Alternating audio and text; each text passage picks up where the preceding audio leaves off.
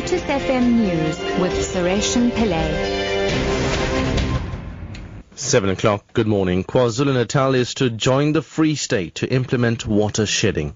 Bulk water supplier Umgeni Water says it will implement restrictions in major parts of KwaZulu-Natal from next week.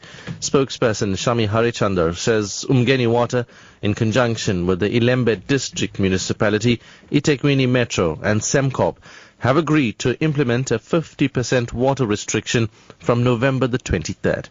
He says this means between 6 and 8 hours of no water per day.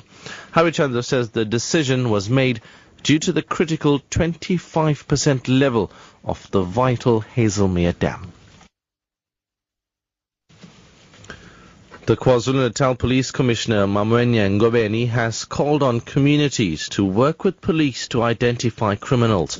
Ngobeni visited the family of Warrant Officer Jericho Mdleche, who was shot dead on the R102 in Gingindlovu near Ishawe in the northern KwaZulu-Natal. Officer Mdleche and his colleague, who sustained serious injuries, were approaching a suspicious vehicle parked on the R102 when they came under attack. In another incident, a 40-year-old police officer, Niren Ramsarup, was shot dead at Empangeni over the weekend. Commissioner Ngobeni says the escalation of attacks on police officers is alarming.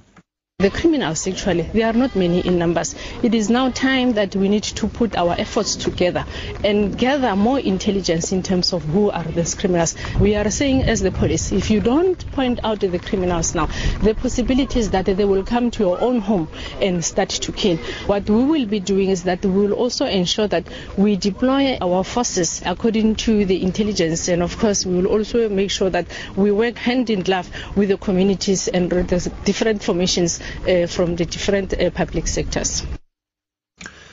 President Jacob Zuma has blamed the formation of terror organizations on what he calls continuous interference in the independent states in the Middle East.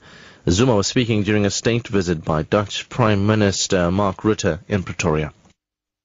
It is our strong belief that the interference by outside parties in some countries and the pursuit of the regime change doctrine has perpetuated a cycle of conflict and instability in many parts of North Africa and the Middle East. The preference for military action instead of political solutions becomes a breeding ground for violent extremism and terrorism. The United Nations Refugee Agency says refugees should not be turned into scapegoats following the terrorist attacks in Paris. That's the view of the agency, has added that it's dismayed by language emanating from certain states demonizing refugees as a group. More than half the governors in the United States have expressed opposition to refugees settling in their states. UNHCR's Melissa Fleming. We are also deeply disturbed by language that demonizes refugees as a group. This is dangerous, and it will contribute to xenophobia and fear. The security problems Europe faces are highly complex, and refugees, we believe, should not turn into scapegoats, and they must not become secondary victims of these most tragic events. And finally, New Zealand rugby union great Jonah Lomu has died at the age of 40. Lomu, who scored 43 tries in 73 matches for New Zealand between 1994 and 2002, was diagnosed with a serious kidney condition while still playing.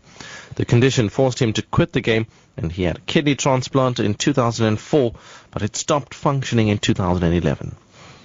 One of the greatest players, if not the greatest player to ever play the sport of rugby union. His impact when he burst onto the scene in 1995, just enormous. He was suffering from a rare kidney condition, diagnosed first in 1995. He had a kidney transplant in 2004. It can be debated long and hard over who the greatest player of all time is, going back decades and decades, but few can argue that Jonah Lomu made the biggest impact of any rugby player to have ever played the game. Top story at 7 o'clock. KwaZulu-Natal is to join the Free State to implement water shedding. I'm Sureshan Pillay, back at 7:30.